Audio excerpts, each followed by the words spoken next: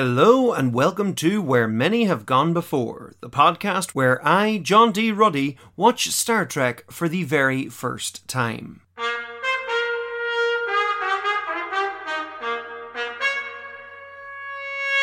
This podcast was kindly sponsored by my supporters on Patreon. If you wish to support this podcast, you can do so over at patreon.com/John D. Ruddy.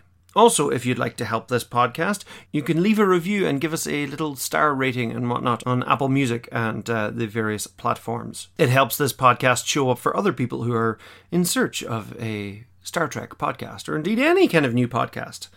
This week, our special guest is Mr. Niall McDonough. He has returned. Well, he has returned to this podcast. He is still in New Zealand, sadly for me, but he has returned with new and improved audio quality. Yay! Which is great. Always happy to have Niall on, especially when we can hear him clearly.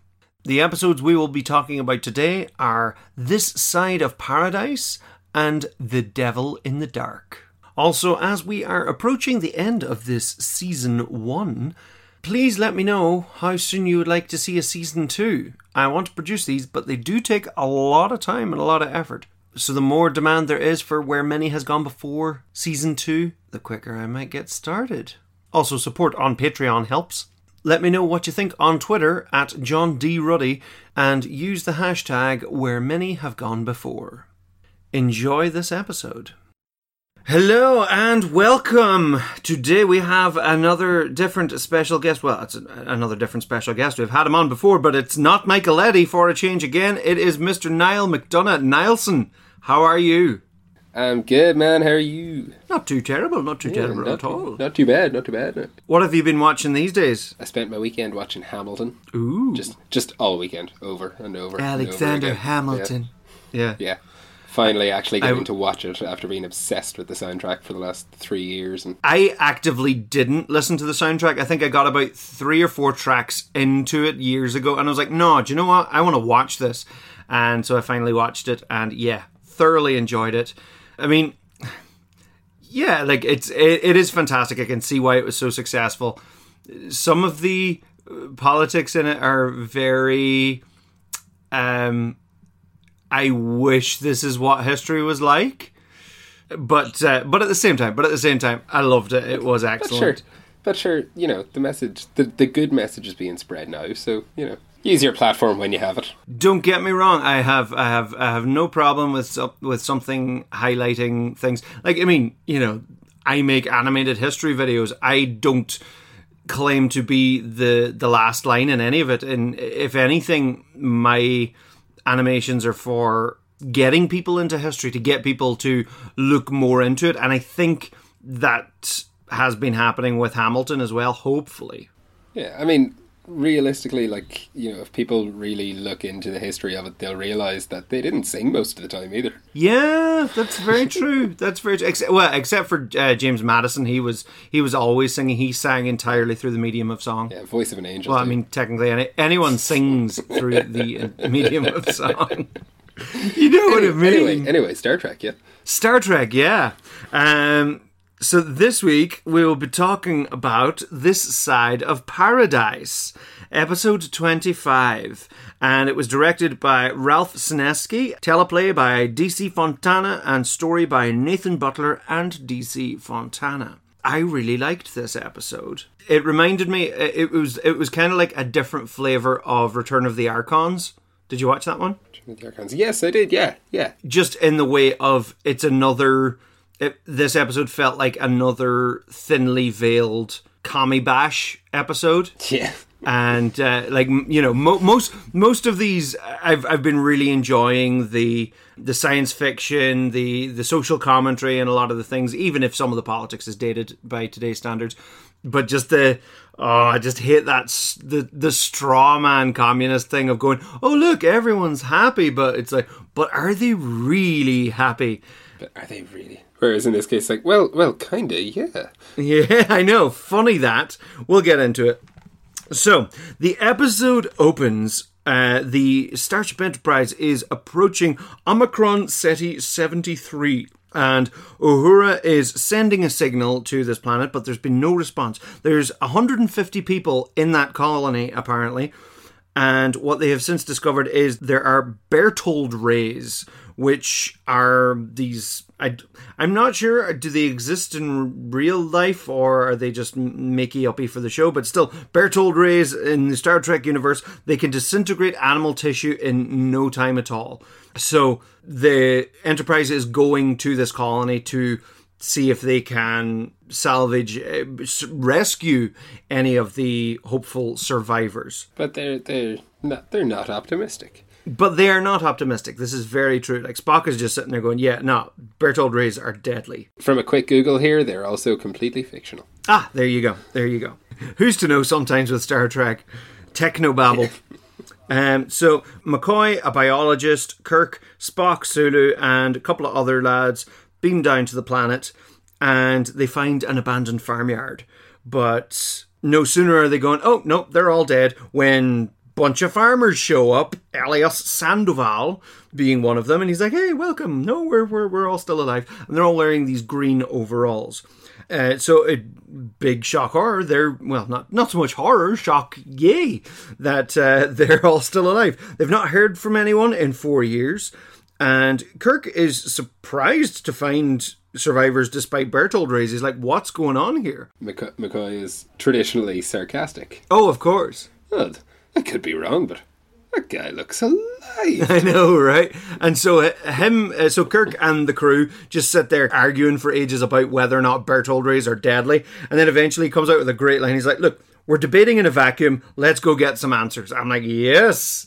Leadership. It's like Twitter all over again. No. Twitter would never be that coherent. Oh, I know, right? So, we're then introduced to Layla, who is a botanist, and when Spock walks into the room, we discover she knows Spock. She knew Spock from Earth, and there's all sorts of dramatic close-ups, which are pointing very much to the fact that, was she an old flame for Spock? And of course, Spock's infectious energy is just exuding from his lifeless face. So it turns out that the people living down here, they have few mechanical things. They're very much, they're similar to the Amish or the Mennonites. They're space Amish. Yeah, pretty much, the space Amish. And they're living very simple lives. So Sulu and a blue shirt go out nosying and looking for answers. And there's no animals. There's a big barn, but it's for storage. There's no animals. And they're like, what's going on here? Meanwhile, this creepy plant, we don't actually see it turn around, and I like the way this is shot. Like in one shot, this little flower is pointing away from Sulu, and then it cuts to the blue shirt checking in the door, and then it cuts back, and Sulu's walking away just in time, but the plant is then pointing at Sulu. I love things like that where you're made to question yourself, going, did that move? Is that different second time around? I love things like that. It was like, have you watched The Haunting of Hill House? No, actually. Oh my God, get on it. It is amazing. I enjoy horror movies, but I'm a bit of a wimp, and I can never convince myself to actually sit down and watch horror. I'm always like, when I'm watching it, I'm like, this is great, but at the time, the lead up to it, I'm like, oh. Well, the stories and the character drive it so well. Like, it's super freaky, but it is so compelling. But one great detail about it is throughout the whole show, there are random people, like random ghosts in the background that you may or may not notice. And so, like, there'll be two characters having a conversation in the kitchen, and, you know, if your eye wanders to the left, you realize that there is a figure standing behind the door, and you're like, you know, and they're not doing anything. They're not drawing attention to themselves. They're just there, or like the camera pans from one place to the other, and it just glazes past, and you just see a person standing in the corner, and you're, oh, it's so good. Highly recommend it. That hasn't convinced me to watch it at all. Yeah, oh no, highly recommend it. Once again, now I was saying this to Michael the last day, Spock was referred to as a Vulcanian. I think it was in Court Martial. He was referred to as a Vulcanian.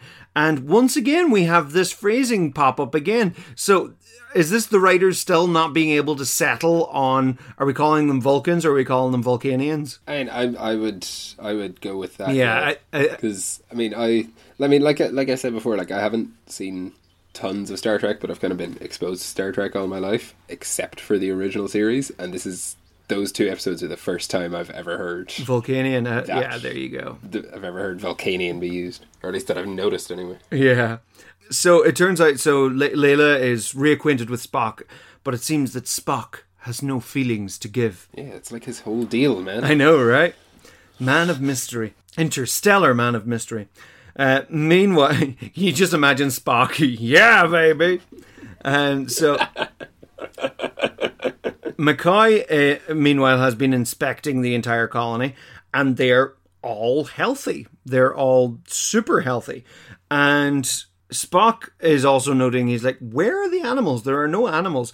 And at this point, I'm wondering, oh God, are they pod people? Is that what's going on here? I wasn't a million miles away, but still. Turns out the soil is great, moderate climate all year round.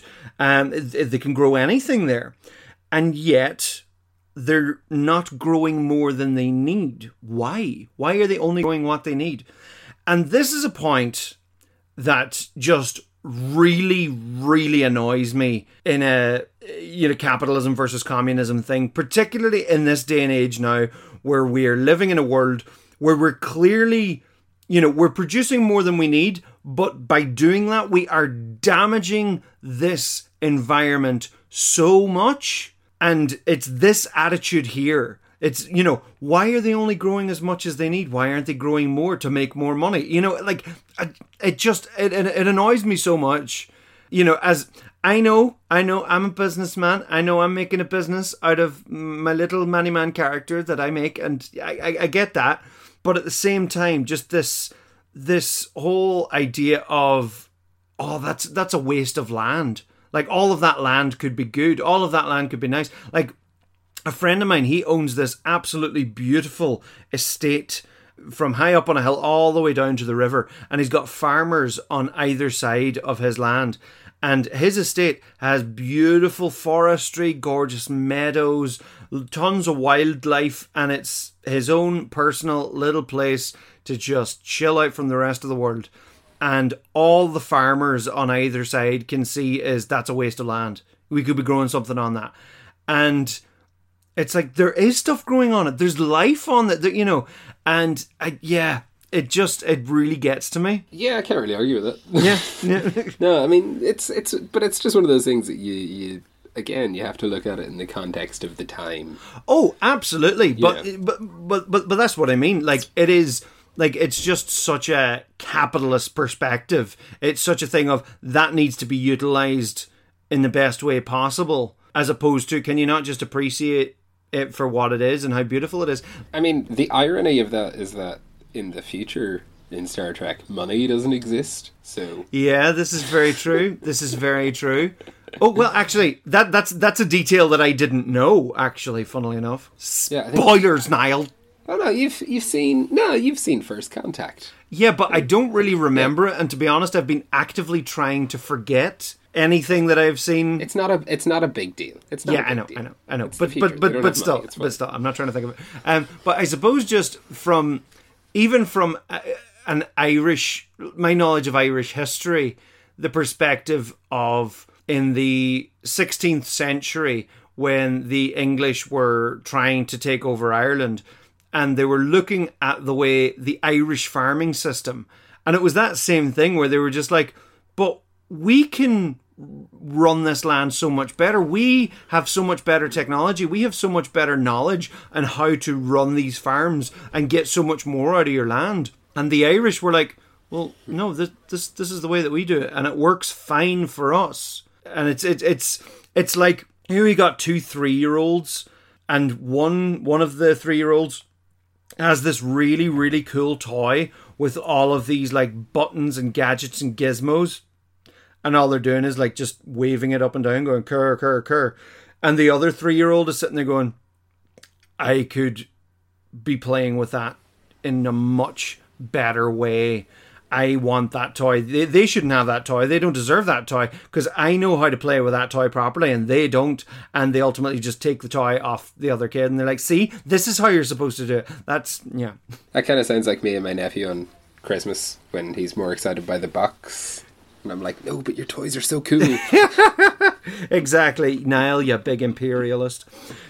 So McCoy finds records and it turns out people aren't just healthy, but they're more healthy than they ever were, including there are people who have had their appendices removed. That's the correct plural for appendix. They've had their appendices removed and the appendices are now intact, which is very bizarre. Is it not just a singular appendix? It's one person who has had their appendix removed?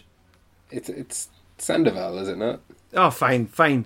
I just wanted to get fancy and use the correct plural for appendix. You just wanted to show off, John. Yeah, shut up now. Why did I ever ask you onto this show? God damn it.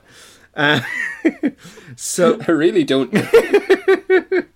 I just ask you on and then bitch about capitalism. Come on, Niall. Get with me here. So, turns out there's no insects, and yet pollination happens. What's going on there? And funnily enough, the show doesn't actually end up explaining this in the long run.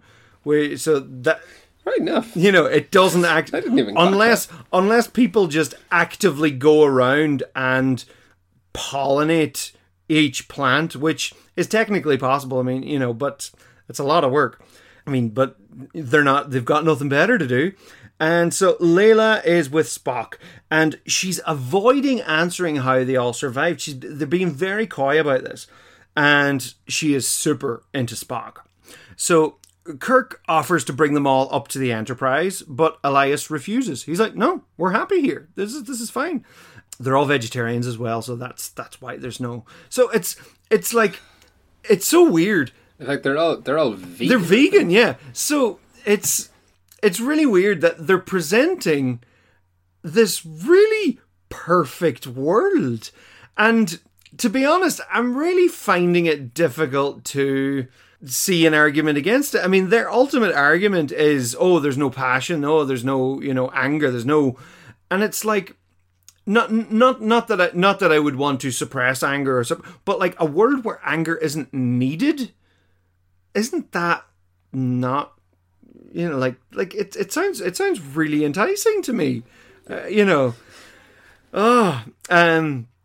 But what was I going to say? There was something else.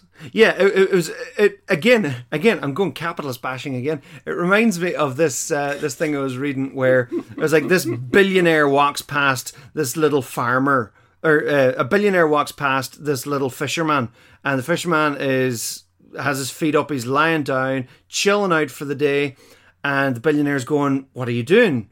And he's like, "Oh, I'm chilling out." And he's like, "But don't you have fish to catch?" He's like, "I've already caught enough fish that I need." And he's like, "Well, why don't you go out and work hard and you can catch some more fish? Because then you can buy a bigger boat, to buy better technology, to buy more boats, to hire people to go out and catch your fish for you."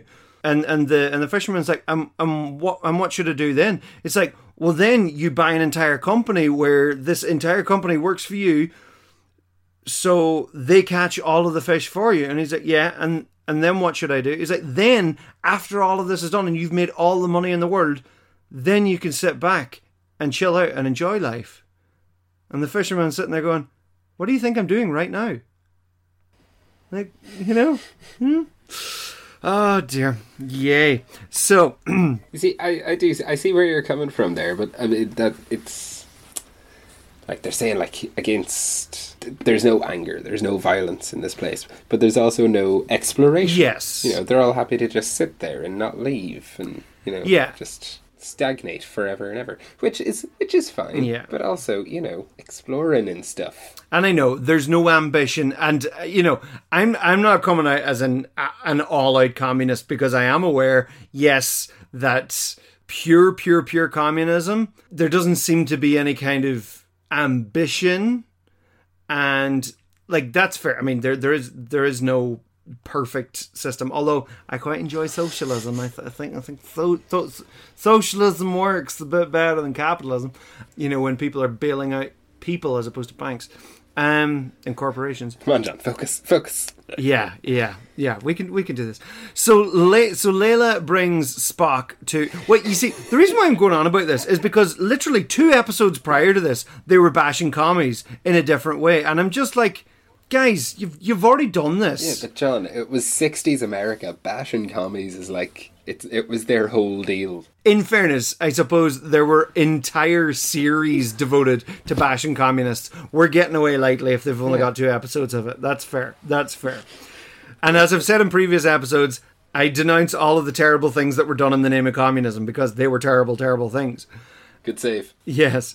So Layla brings Spock to these flowers to introduce him to the spores. And the spores, the flower just, for want of a better term, ejaculates all over Spock. And Spock is hit with this. You could have said sprayed. Yeah, but it was more of an ejaculation motion than spray. I mean, spray is just very consistent, whereas ejaculation is just a sudden. And that's what happened, Niall. And so Spock has an intense reaction, and Layla, for an instant, is like, "Oh no, have I broken Spock?" She's like, "It wasn't painful for all the other people," and Spock was like, "I'm not like other people," because this is Spock now discovering his emotions. This is Spock coming to terms with his emotions, and he comes out of it, and he just looks at Layla, and he's like, "I love you," and it's like, "Oh wow." It's really interesting to see Spock with emotion. And he kisses Layla passionately. And then Kirk is then ordering to remove the colonists. He's like, "No, I want landing parties to come down. We need to get these people off this planet." Spock is now in these green overalls. And again, this is what I mean. This episode in particular is even more overt in its... This is communism. Like the green overalls are just so, it's like in Hunger Games whenever she goes to the resistance or whatever you call them, and it's like, oh, they're all wearing the same thing, these drab things. It's like, oh, communism. But yeah, blah. Anyway. So Spock is now appreciating clouds, and one of which it looks like a dragon.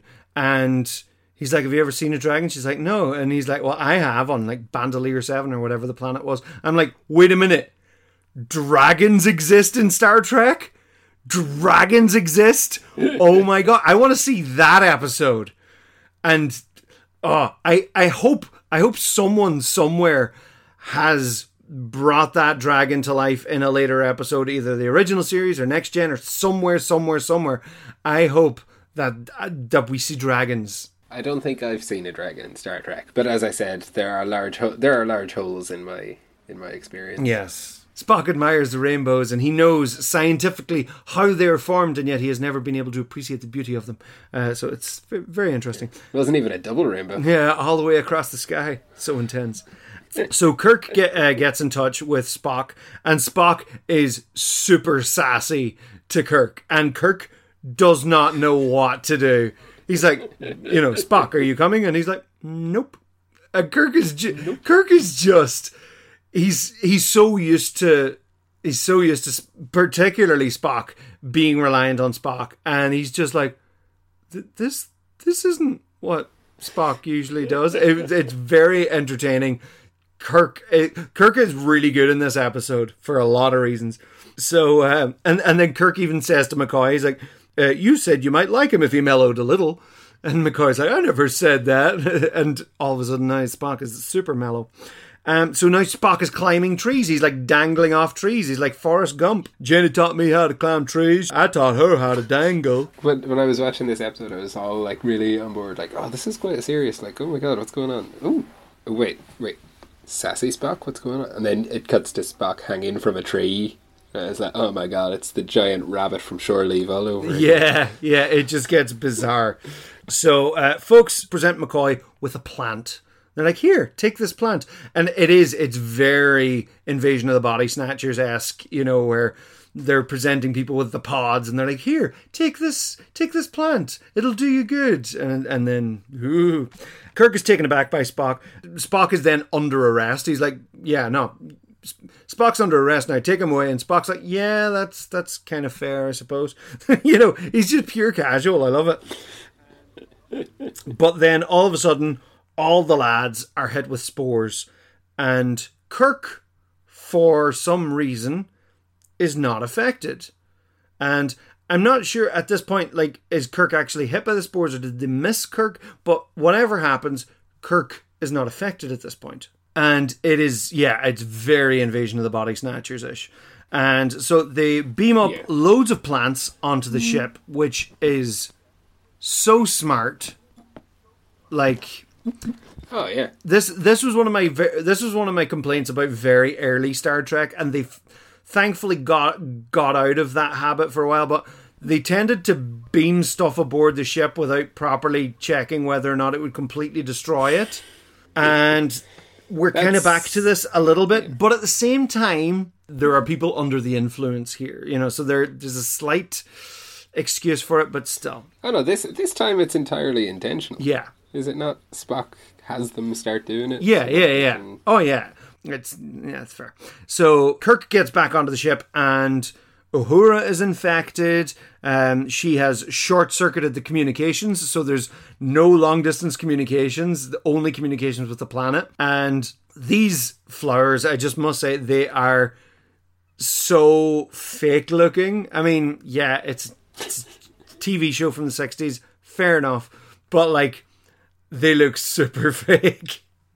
But still, as we discover, these spores have been traveling around the Enterprise through the aircon system, and so they don't have like a filtration system aboard. Like, the Enterprise is one of my biggest qualms with this entire show. It is such a badly designed ship. It is so bad. Like, it has gotten hijacked by people capturing the engineering room twice. You should not be able to do that. Anyway, so the crew are all lined up to the beamy uppy room, ready to get beamed down.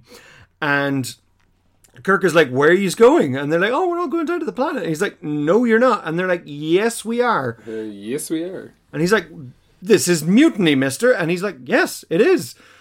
It's so casual. And still not sure why Kirk isn't affected at this point. McCoy has become super southern. He's talking all about Georgia and having a nice Georgia mint julep.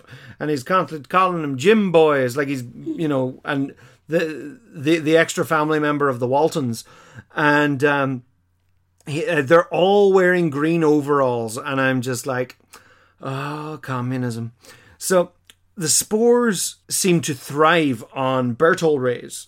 And in response to that, they give human bodies super duper health, which I think is a fairly decent symbiotic relationship, I mean,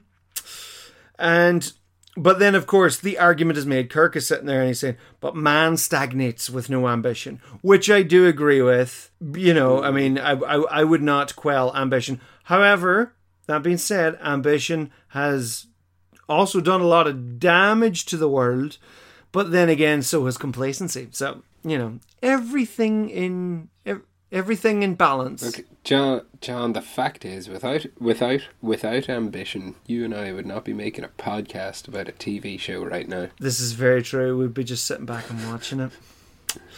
This is very true. This is very true. That's me putting my... Or would we? Because without ambition, who would have made the TV show, John? Ah! Who would have made the TV? Yeah, I know. I get it. Yeah, it just blew your mind. So, the Enterprise is deserted, and Kirk is lonely on the bridge. He's just sitting there on his own, and he records a captain's log.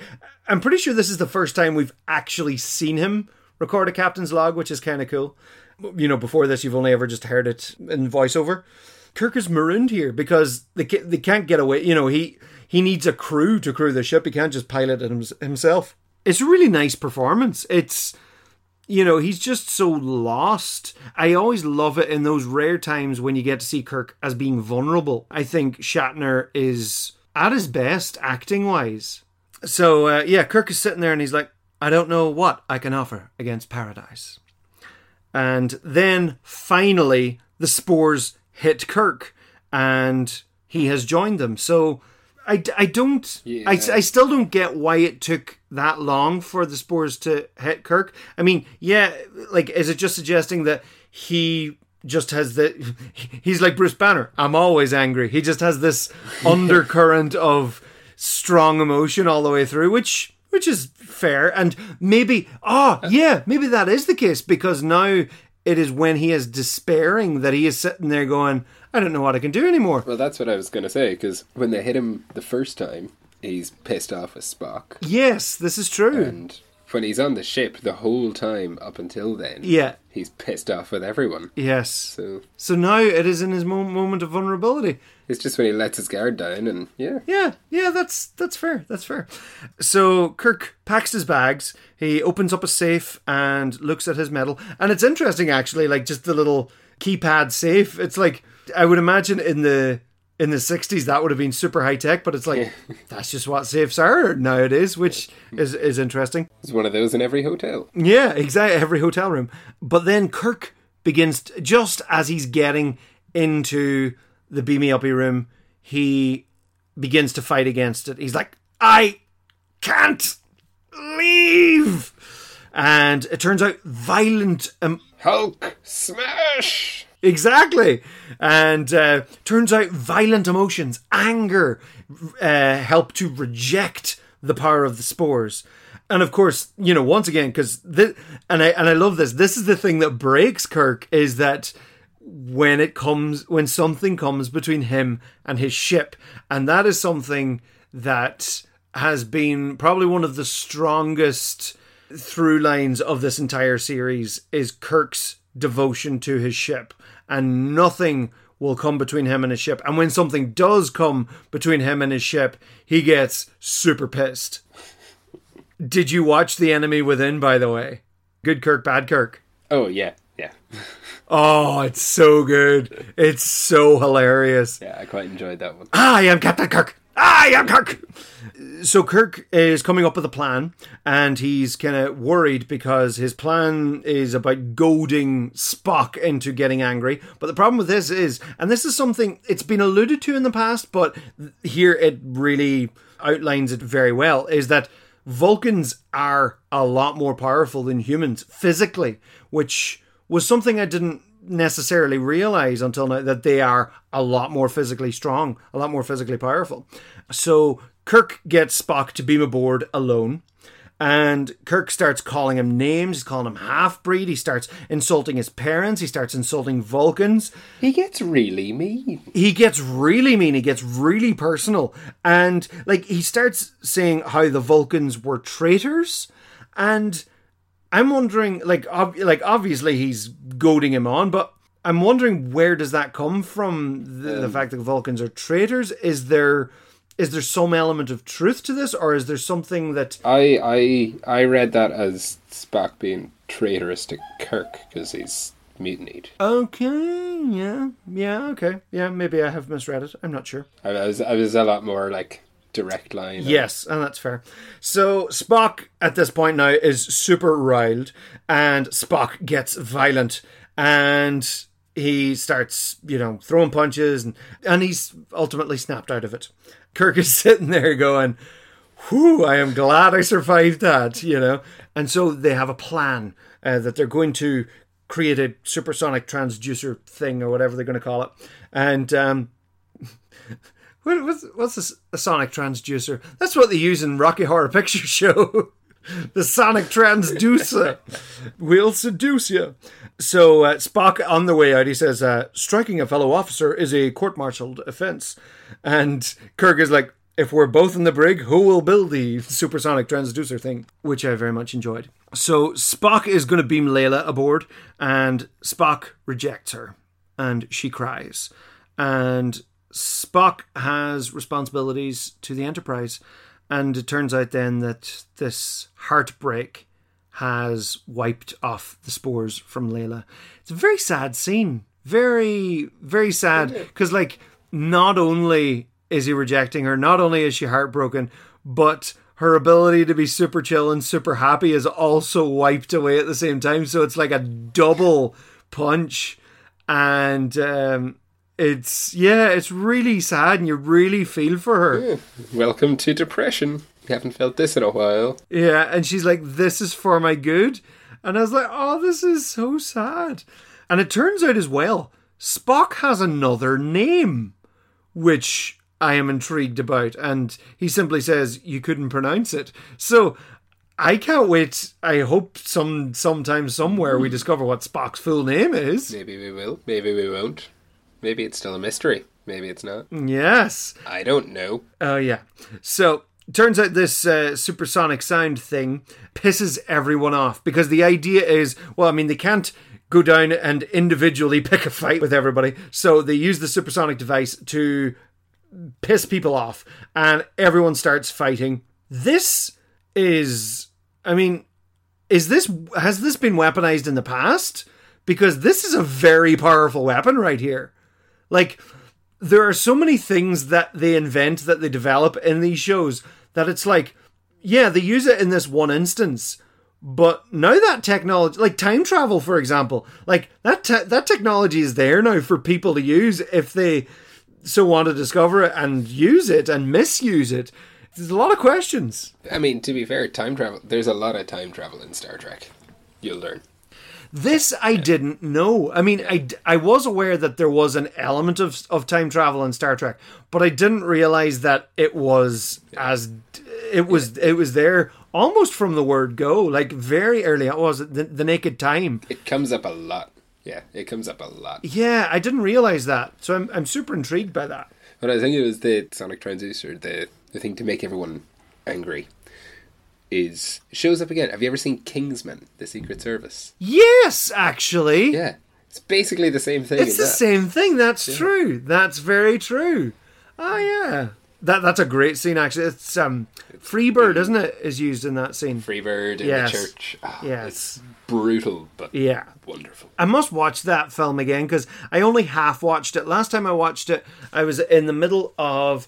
we were doing a theatre tour of Frank Pig Says Hello, and I was making some presents for the director and my co-star, and I was putting little costumes on these little fluffy stuffed pigs, and so I was in the process of sewing when I watched Kingsman. Yeah, it's a lot of fun. So Elias, whatever his name is, he snaps out of it, and he realizes, we've done nothing here. No accomplishments. 3 years wasted. And again, I mean, he's not wrong, but I just don't like the sentiment that living a small, quiet life is a waste of time. I just think that's deeply insulting for a lot of people who do enjoy living a nice, quiet life. Like, how many people look at Lord of the Rings and go, isn't the Shire just amazing? Isn't Hobbiton just aren't the hobbits just great that they can just sit and chill and have a nice... But then at the same time, I mean, the whole story is based around the hobbits going off and having a grand adventure and seeing a much larger world. But then at the same time, they come back home and they're like, this is lovely. I love this. You know, I just... Yeah. I get the point the show is making.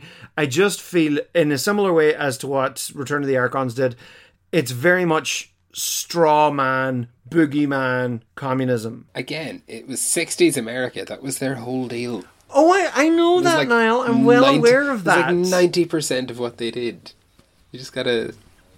You know. I'm well aware of that, Niall. I don't like straw man arguments. And particularly this one, where it seems so idyllic, and yet at the same time, and yet, like, this ideal, even though, you know, it's referred to as paradise so many times.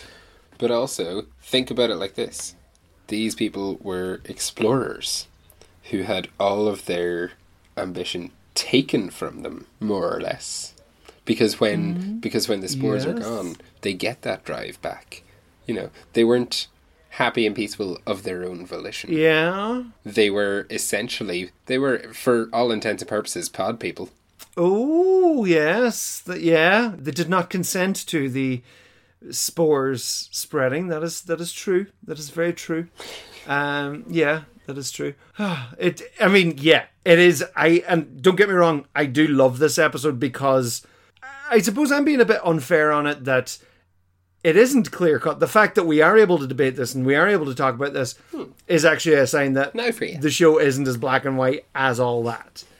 Yeah. Tip my hat to this episode. Anyway, so the colonists now want to be relocated because obviously they can't survive there because of the Berthold rays anyway, and they're relocated to Starbase 27, and as a result, everyone is in perfect health, which is totally convenient. Kirk is wondering now, maybe we weren't meant for paradise, which is a very mixed message because on one hand, it's realistic in the way of, life isn't ever going to be perfect. But then at the same time, it's like, we shouldn't strive for paradise because it's not achievable. I don't know. Maybe more a case of maybe not settling for one that's just given to you and continuing to strive for it instead. Yeah. I mean, they did seem super happy. This is the thing. This is, they seemed super content down there. And I mean, they didn't consent to having their ambition stripped away. That's fair. That's fair. But, yeah, they did seem super happy down there. So Kirk is talking, maybe we can't stroll to the lute and we march to the drums. And Spock then, very tragically at the end, he says, for the first time in my life, I was happy. Oh, yeah. I was like, oh, because that has since been taken away from him. And he didn't consent to it being taken away from him either, did he? No, he didn't. But yeah, he was already under the influence of the spores. Alright, how's about this? They were essentially all just really high for 3 years. And what's wrong with that? Oh dear. Anyway. Overall, I did really like this episode. Very well done, very well laid out. And I do have my problems with it, but it was a very good, compelling story nonetheless. And it had some excellent character moments, particularly from Kirk and Spock. Agreed. So, episode 26, The Devil in the Dark. Directed by Joseph Pevney, written and produced by Gene L. Kuhn. Oh, this episode is good. Yeah, this is a very good one. This episode is real good. So, very dramatic opening. We're in a mining colony, as it seems, and there's a bunch of lads down in the mines, and they're looking for someone. Whatever it is, there's a monster of some kind. It has killed 50 people already. The stakes are high, and they're saying the Enterprise is on its way. And I have to say, this was a really nice change in perspective, because everything is always, up until now, as far as I can remember, everything always starts on the Enterprise, and it is the Enterprise, we are going here because we have received a distress signal, or we are going here because we are the FedEx of the Federation. Federation X. And but it's really nice to have this change in perspective where these are the people on the ground who are waiting for the Enterprise and go, oh, the Enterprise is on its way. It's almost like, seeing the people on the ground looking up at Superman. It's cool. I like that. But also, it's a pretty dark opening. Oh yeah. So basically, most of them leave this one guy on his own. What was his name? Schmitter, which is a great name.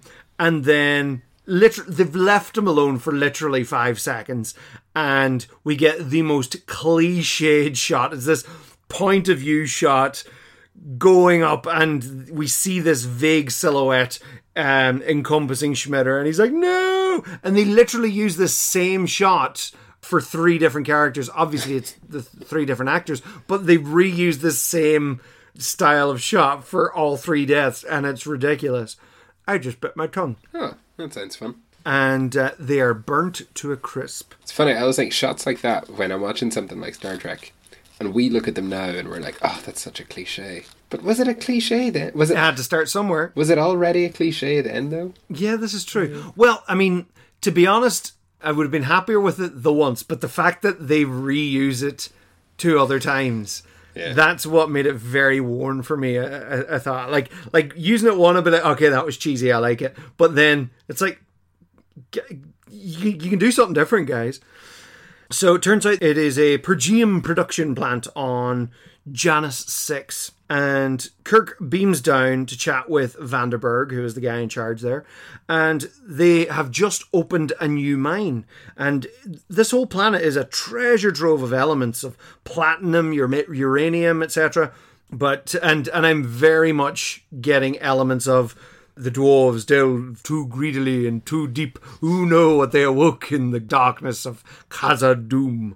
It's, very... and the deaths started down in the deep, but the deaths have been moving up the levels of the mines as well. So damn Balrogs. Serious Balrog vibes. And as it turns out, the actual monster isn't a million miles away from a Balrog. It's like a baby Balrog. Like it's like a Balrog's turd, perhaps. Yeah, we went in really different directions with that. We really did, didn't we? So some other guy called Ed, he shows up and he's like, I saw the beast, I shot the beast, but it did nothing to the beast. And shooting didn't slow it down. And Spock is holding a big orb in his hand, and it's a silicon nodule. And it's an oddity. They've found loads of them, they don't know what they are. And I mean, I suppose our well-versed science fiction fantasy heads on us, instantly I was like, That's an egg. That's an egg. They have stumbled upon the nest and they have disturbed it, and the mother is coming to protect their nest. And so, that's pretty much what it is. You can literally, from that point, you can literally see like the entire episode play out the moment you see him holding that. Oh, yeah. Yeah. Now, that being said, it didn't play out exactly the way, because how... Yeah. We'll get to it, but Kirk's reaction was brilliant, and I think it's what makes this episode so good. So... people are burnt by acid. Spock tracks the attacks on a map, and it's moving so fast. He can't get over just how fast this thing is able to move. And he's wondering, are there multiple creatures? And I can't remember. He may have said this before, but this is definitely one of the first times he has said the line, "No life as we know it." And I'm like, ooh, that's a Star Trek staple right there, even if it is... even if I do know it from one of my least favourite songs ever. It's Life, Jim, but not as we know it. Oh, damn it. I keep getting that song stuck in my head when we're doing this podcast. I hate it. It's alright. You'll be off the original series sometime next year. Yeah, but see, when we get to There's Klingons on the Starboard Bow, I'm going to die. I'm going to die because that's my least favourite line of that song. Maybe you'll learn to love it after this. No, I really won't. I hate it. I hated it as a kid, and I hate it now. Oh. Have you listened to it again? Like recently? I have listened to it, and I did have a new appreciation for the structure of it as it went on, but that was about it. So, another dude dies, same way, pure cheesy, and... this thing has burnt through the wall of the reactor. An alarm goes off, and it turns out that it has taken the regulator. So at this point, it's already presenting, this thing is intelligent. You know, it has gone in and actively, it hasn't just gone in and done something random. It has gone in and taken this regulator. So it clearly has an idea of what it's doing. And the problem is, this is an old reactor, so... there are no replacement parts for this regulator. So it's good writing. I like that. And again, we're kind of getting into, I think, what ultimately Star Wars perfected was this idea of a lived-in sci-fi universe. That this reactor, as high-tech as it is to us in the past, it's old technology to them. and there are no replacement parts. I really like that. I thought it was a nice detail. If this reactor goes on without a regulator, then it could kill the entire planet. So Scotty thinks that he could make a spare part, but it's not going to last all that long. And there's loads of different star systems that are reliant on this planet for the mines. So the stakes are fairly high. Spock then has a theory that the life is not based on carbon, but based on silicon, which is quite interesting, which explains why phasers had no effect on it. And at this point, we're introduced to the idea of Phaser 1 and Phaser 2, which I think is really interesting. So, turns out Phaser 1 isn't strong enough, but Phaser 2 bit more should have an effect. So, that's cool. Do you remember the terrible movie from the early 2000s, Evolution? I loved Evolution. It's awful, but I loved it. Were they silicon? Yeah, wasn't the life in that based on silicon? Possibly. I remember it was a major plot point that it was life based on a different element, and because of that, because they tried to kill it with fire or something. Hold on, there is, if I Google a picture of the periodic table, because I can tell you that the thing they use to defeat them is selenium. Yes.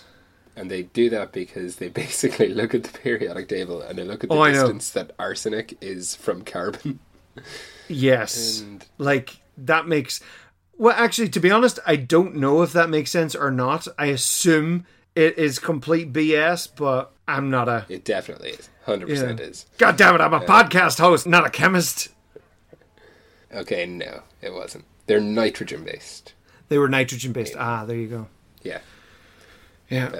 But which explains why they flourished so much in our atmosphere, because our atmosphere is predominantly nitrogen-based. I feel like that may have been a plot point. There you go, yeah. I mean, the thing that I hate about that movie so much, and I mean, it kind of irked me a little bit then, but, I was about 14 years old, so I didn't quite fully grasp the concept of evolution. But just the whole idea of evolutionary inevitability, that, where they're like, they're on dinosaurs at the moment, and then later, now they're on primates. No, it's getting bad. Where it's like, primates aren't an evolutionary inevitability. I don't think there are evolutionary inevitabilities, or at least so there are some things I think eyeballs have evolved independently, I think 6 different times on the tree of life. There are certain things like limbs or different things that seem to develop independently. But the whole idea of intelligence, I don't think that's an inevitability. I mean, our level of intelligence, how did it take this long to develop? I mean, the dinosaurs survived for millions of years without any of our intelligence, obviously they lived and they died, but their species maintained for millions of years. And here we are, only a couple of 100,000 years on this planet max, and we have destroyed the place. Wrecked the gaff. There are worse things about the movie Evolution than their complete lack of understanding of evolution. Yes, that is very true, and we should stop talking about that movie completely right now. So, McCoy says that silicon-based life is impossible, and at this point it's like, McCoy, are you serious? How long have you been on this space journey? Whenever you can't work out what is possible, the impossible may very well be possible. Just roll with it, McCoy. And so they suggest that everyone should be armed with Phaser 2. And I love the way that they refer to it as well. They're not, Phaser 2s or, 2 phasers or number 2 phasers. They're called Phaser 2. It's like the way Steve Jobs referred to iPhone. When people use iPhone, when people they don't, it's not an iPhone. Officially, it is iPhone. I have iPhone. It is an entity. Yeah. And it's like, Steve, stop trying to make iPhone happen. It's not going to happen. We're calling it an iPhone. And that's that. So, again, I'm sitting there going, the orb is an egg. It just is. And then, so the monster is hunting for them, a nest. It's like, that is what has happened here. It's very clear. So the machinery found thousands of them, and Scotty has sort of fixed the reactor at a temporary fix. Kirk has this wonderful moment with him. He's like, just do whatever it takes, kiss it, flatter it, keep it going. It's really funny. Kirk, I feel Shatner has really relaxed into Kirk at this point in the series. Like, you can just see now he just is Kirk. And this episode in particular, I just find he's so casual with Kirk. And I think it's great. I think it's so natural. Even, as over the top as Kirk can be, like, it's a brilliant performance. Believable. Yeah, very believable. Kirk has a whole line of red shirts ready to go and hunt for this monster, and I'm just like, oh God, they are dead. It's like, gentlemen, many of you will not be coming back. It's like, many of you will die, but that's a sacrifice I'm willing to make. What's that out of again? That is Lord Farquaad in Shrek. Ah, yes, that's right. So Spock and Kirk are down in the cave, and Spock's sensors, as he likes to pronounce it, set to pick up silicon, and he's detecting movement. And the wandering red shirts, they all die the same way. Again, another shot of the guy, the cheesy death. And then the creature cut this tunnel. They find this hole bore through the wall, and so the creature has cut this tunnel. It cuts through the wall, and we see it for the very first time. And I literally have written down here, lava slug. Just a big giant lava slug. And funnily enough, it's similar to how I always imagine the blast-ended Skrewts from Harry Potter and the Goblet of Fire. That's what I thought too. I thought too. There you go. Like, I mean, I think technically they're much more insect-like. Or I think because I then looked up, like, what do other people think blast-ended Skrewts look like? And they're more kind of scorpion-like. But I always just imagined this big blah of lava. So that's funny. So it crawls away. Like, on one hand, it's so hokey because, like, you can see it's like literally a guy under a big fancy rug just crawling away. But at the same time, it's really well done, and it's like the design of it, the way of it, like, on one hand it's cheesy, on the other hand I think it's really effective and I totally buy it. So they shoot it, and they've like actually shot off a little chunk off it, and it seems to be made of fibrous asbestos. And I'm wondering, is this before people realised how dangerous fibrous asbestos was? Like, guys, you better be careful about holding that thing too close to your face. You could get a really bad case of Newman ultramicroscopic silicovolcanoconiosis. How long did you practice that? Several times. Be honest. Oh, I learned how to say that years ago. I remember reading it in the Guinness Book of Records. I was like, I'm going to learn off how to say this and find an excuse to use it in a sentence, and I always do. I mean, it's a much longer term for asbestosis, but yeah, human ultramicroscopic silicovolcanoconiosis. So, have you ever learned that big long Welsh tone? No, I tried learning it, and I was just like, yeah, was it linguilic? No, I don't know it. I know it ends with go. But I must try and learn it again, because you see, at least with Newman ultramicroscopic silicovolcanoconiosis, it makes sense. You can break it down in English words. So like pneumo, lungs, ultra, I don't know, microscopic, obvious, silico, volcano, coniosis. You can break it down, and so it was relatively easy to learn. But yeah, I'll get back to linguilic, go, whatever it is. I was actually there. It's on Anglesey, and we drove past it when I was on my honeymoon. I was like, oh, we have to go there. Oh, no way. And so I saw the sign, and it's hilarious. Nice. Yeah, it turns out this thing is a very fast tunneler. There's nothing more dangerous than a wounded animal. And at this point, we're still questioning, is there more than one creature? But no, it just turns out there's one. It's the only survivor. And Spock is sitting there going, no, to kill it is a crime. It's a crime against science. And I really like this dilemma that they are in. Yeah. But Kirk is sitting there going, well, I have to protect the colonists. And Spock agrees. I mean, this is what I like about Spock too. He's He's like, yeah, that is logical. I get that. You know, whereas Bones is so much more emotional. I love the dichotomy between Spock and Bones with Kirk in the middle of them. I just think it's really good. And at this point, I'm just sitting there going, just return the egg. Oh my God. And Spock, you know, because at this point I thought it was a case of just one, but it's more than that. So Spock is briefing all of the people, and he's like, you know, we should be able to potentially capture this. And Kirk is like, no, shoot to kill. Again, another line used in Star Trek. We come in peace, shoot to kill, shoot to kill, shoot to kill. Kirk sends Spock to help Scotty. He's like, look, just go help Scotty. Go do something else. And Spock is like, but Scotty is much more knowledgeable in nuclear physics than I am. And Kirk is just trying any excuse to get rid of Spock, and he can't. Like, Spock just completely out-logics him, where he's like, logically, I am going to have to stay here. He's like, the odds of both of us... Because Kirk is like, look, if both of us die, then that's a huge loss to the Enterprise. He's like, yeah, but the odds of both of us dying is like 2,000 and something to 1. He's like, okay there, 3PO.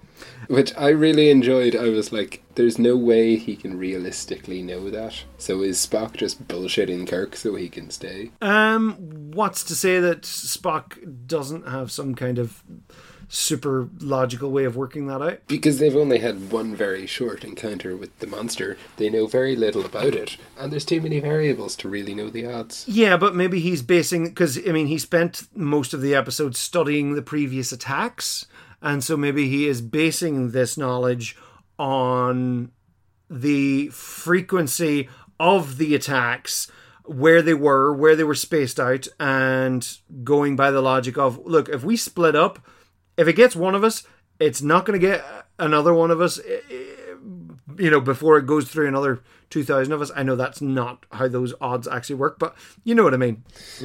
I don't think he was bullshitting there. So, yeah, so Scotty can't fix the reactor. Vanderberg is refusing to leave. He's like, no, this is our mine. We're gonna stay here. And then Spock stops. He's like, Captain, we are being watched.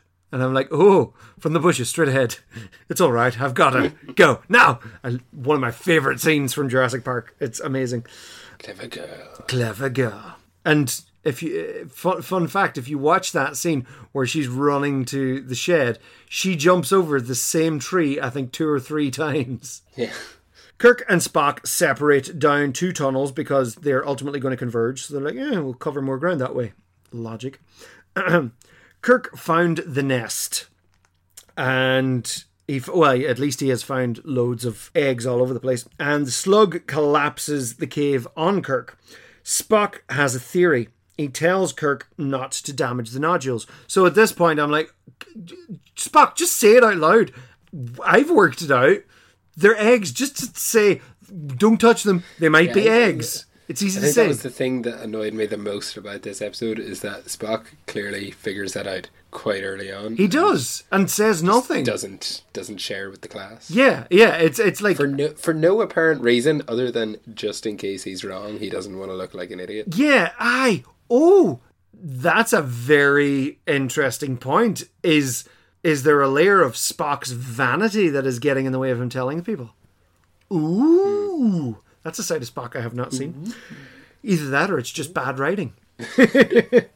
So why not both? Yeah, why not both? A wizard did it.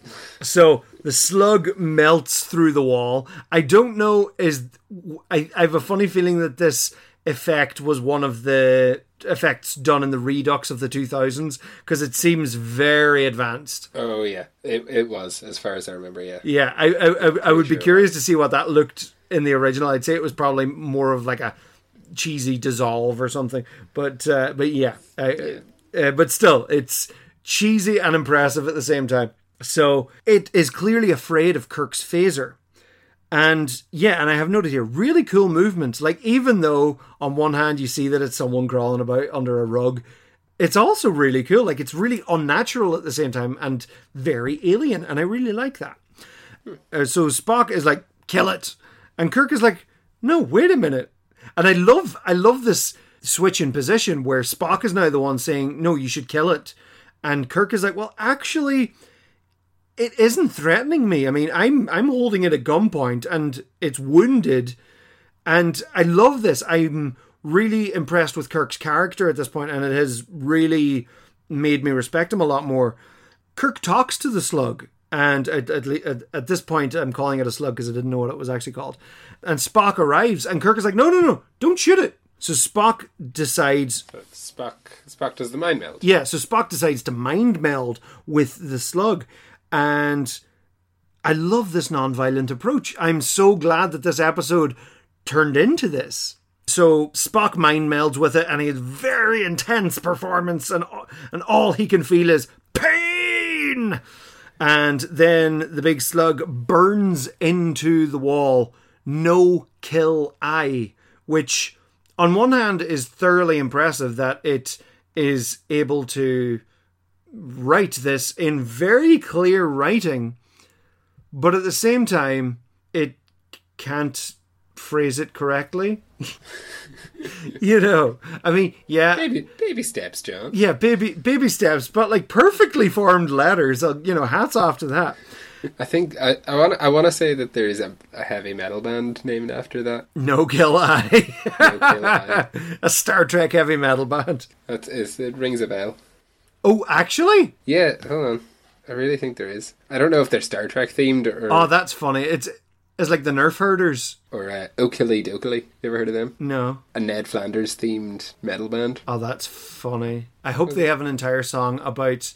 Dick Tracy, take that, Prune Face. Oh, look, now I'm Prune Face. Take that, Dick Tracy. Oh, look, now I'm Prune Tracy. Take that, Dick Face. Yeah, No Kill I is a Star Trek punk rock band that's been around since 1993. That is amazing. That's just like the Nerf Herders. That's pretty awesome, yeah. Although I don't know if the Nerf Herders are actually Star Wars themed, but they definitely have a great name. Mm-hmm. So it turns out that this creature is called a Horta. And so they call McCoy to come and heal it. And meanwhile, Vanderberg is waiting with his gang, and you know they just want to get in and kill it. At this point, I'm like, this is like Avatar, with all the corporate miners waiting outside, and they're just like, can we not just go in and kill it, and that'll be it? Get our unobtainium. Yes, I don't know why people have such a problem with that name. You know, because if it's a mineral that we have discovered. You know, people can call it whatever they want. All you have to accept is that whoever named this particular mineral was really silly and sarcastic, as opposed to blaming the writers for that. Like, I have very little problem with the name unobtainium. You know, in the same way, you know, it's like, well, adamantium, like adamant literally means strong and steadfast. You know, you don't see people complaining about adamantium. Or it was named after Adam and the Ants. I was literally about to make that joke. You beat me by a second. Oh, dear. I'm proud of us. Or vibranium. You don't want to know what vibranium's named after. Hey! Well, why isn't vibranium called... why doesn't vibranium have a Wakandan name? Huh? Hashtag colonialism. I think it's referred to as the gift in Wakandan, I think, isn't it? Something like that. Well, I don't know if that's like the name or just like a nickname. A nickname for it, yeah. Vibranium. So Spock mind melds again, and he is shouting, "Pity the thousands, devils, chambers of ages, altar of tomorrow, murderers." So again, I'm just sitting there going, right, get to the point where we reveal that these things are bloody eggs. Oh my God. You know, it's like in Hellboy 2, where they find this mysterious map, and it is clearly a map of Ireland. And like, obviously, yeah, we as Irish people recognize the shape of Ireland instantly, but it's not like it's a tiny obscure island off the coast of Ireland. It is the island of Ireland, and at a glance at any world map, you could clearly just hold it up and go, oh, that's what it's Ireland, as opposed to, we're going to have to put this into our super secret database of mysterious islands to find out what it is. Meanwhile, you're just sitting there going, get to the point where they figure out that it's Ireland. Like, oh my God. I haven't actually seen Hellboy 2, but... What? Yeah, no. Oh man, watch it. It's excellent. Never got around to it. Yeah, I've heard great things, just never got around to it. My major problems with it are their pronunciations of Prince Nuada and Princess Nuala, as opposed to Nuada and Nula. But, that's cultural appropriation for you whenever a Mexican guy uses an American studio to create something based on Irish mythology. But, yeah. And apparently Doug Jones actually speaks like an ancient Celtic thing, which does not sound Celtic in the slightest. But apparently it is. It's just not amazingly pronounced. But yeah, apart from that, it's an excellent film. It's an excellent film. I love it. And it's a sin that they didn't get to make a third one, because there's clearly a third film in that trilogy in the mind of Guillermo del Toro. And again, we get, as Kirk is telling McCoy to heal him, he's like, I'm a doctor, not a bricklayer. I love it. And Spock again, cry for the children. Yeah, we get it. It's eggs. They're all dead. We get it. Just get to the point. So the Horta tells Kirk where the regulator is. And the miners want to kill the Horta. And eventually, finally, at this point, it's revealed that it's eggs. And I'm like, yeah, I know. Wait, what? They were eggs? I know, right? I'm shocked. So it turns out the Horta is dying. And the miners attack Giotto, who was the officer, red shirt, who was holding them back. And the miners come running in. Turns out that the hatching only ever happens every 50,000 years, which explains why the miners haven't come up against them until now. And this is just a defensive mother. What I love about this is they realise, it's not a case of, okay, we're going to leave them be, or we're going to, they actually come to a compromise, which I find really interesting. So they realize that they could work together with the Horta, because their big complaint was, we have all of this uranium and whatever, all the other stuff in this planet, that platinum that we can't get at because our mining technology isn't good enough. Meanwhile, you've got these Horta dudes who can cut through this stuff like butter. So as long as it doesn't descend into a very problematic slave system, then I think this is a very positive outcome. Everybody wins. And then it turns out McCoy healed the Horta with cement. Oh, that's my favourite thing. Which is just hilarious. I think that's my favourite part of the episode, where he's just like, oh yeah, I just threw some cement. I'm just trialing cement in there. It's fine. Oh, God. I mean, yeah. We'll just take that as it is. So Vanderberg is really pleased.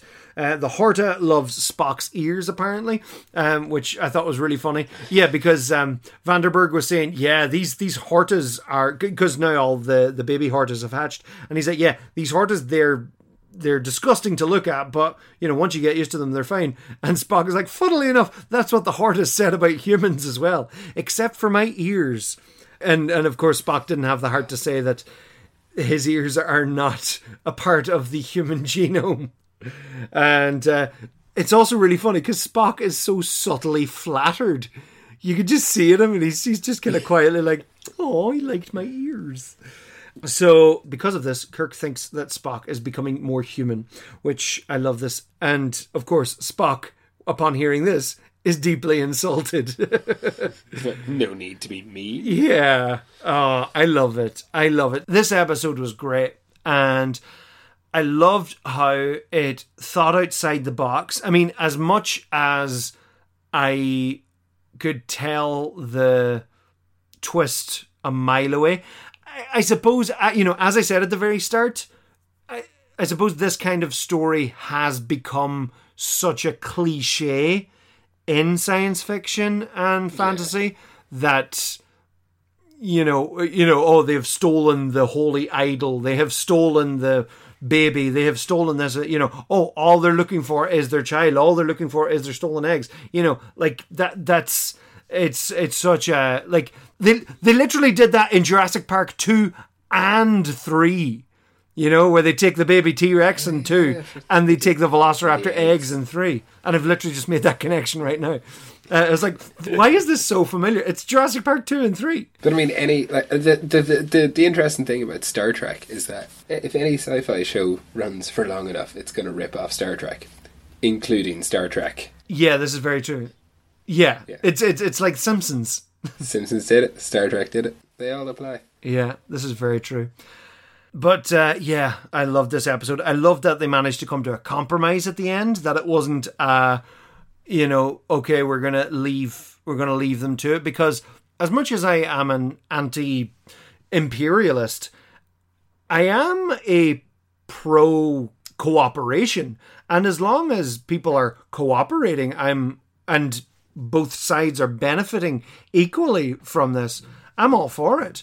And because like a lot of people kind of think about the likes of cultural appropriation and how it's a bad thing. It's like, well, no, cultural appropriation is how culture develops and adapts. It's more of a question of who is doing the appropriation and how it's being done. It's cultural appropriation versus cultural misappropriation. Yeah. Like, for example, it's because it's something that I've been thinking about. The YouTuber Lindsay Ellis has done a lot of stuff on this, and she's done an entire episode about cultural appropriation, and it's excellent. And she kind of struggled to think of an example of American culture depicted outside of America by non-Americans. And she gives an example of it's a Bollywood film, and it's so over the top and ridiculous, and like, this is India's interpretation of American culture, which is quite interesting. But I was thinking about like different forms of Irish cultural appropriation, and obviously you've got the obvious terrible examples like Darby O'Gill and the Little People, which I despise, and all that paddywhackery nonsense. But something that I was thinking of that is a relatively kind of neutral to positive cultural appropriation is if you think of The Legend of Zelda.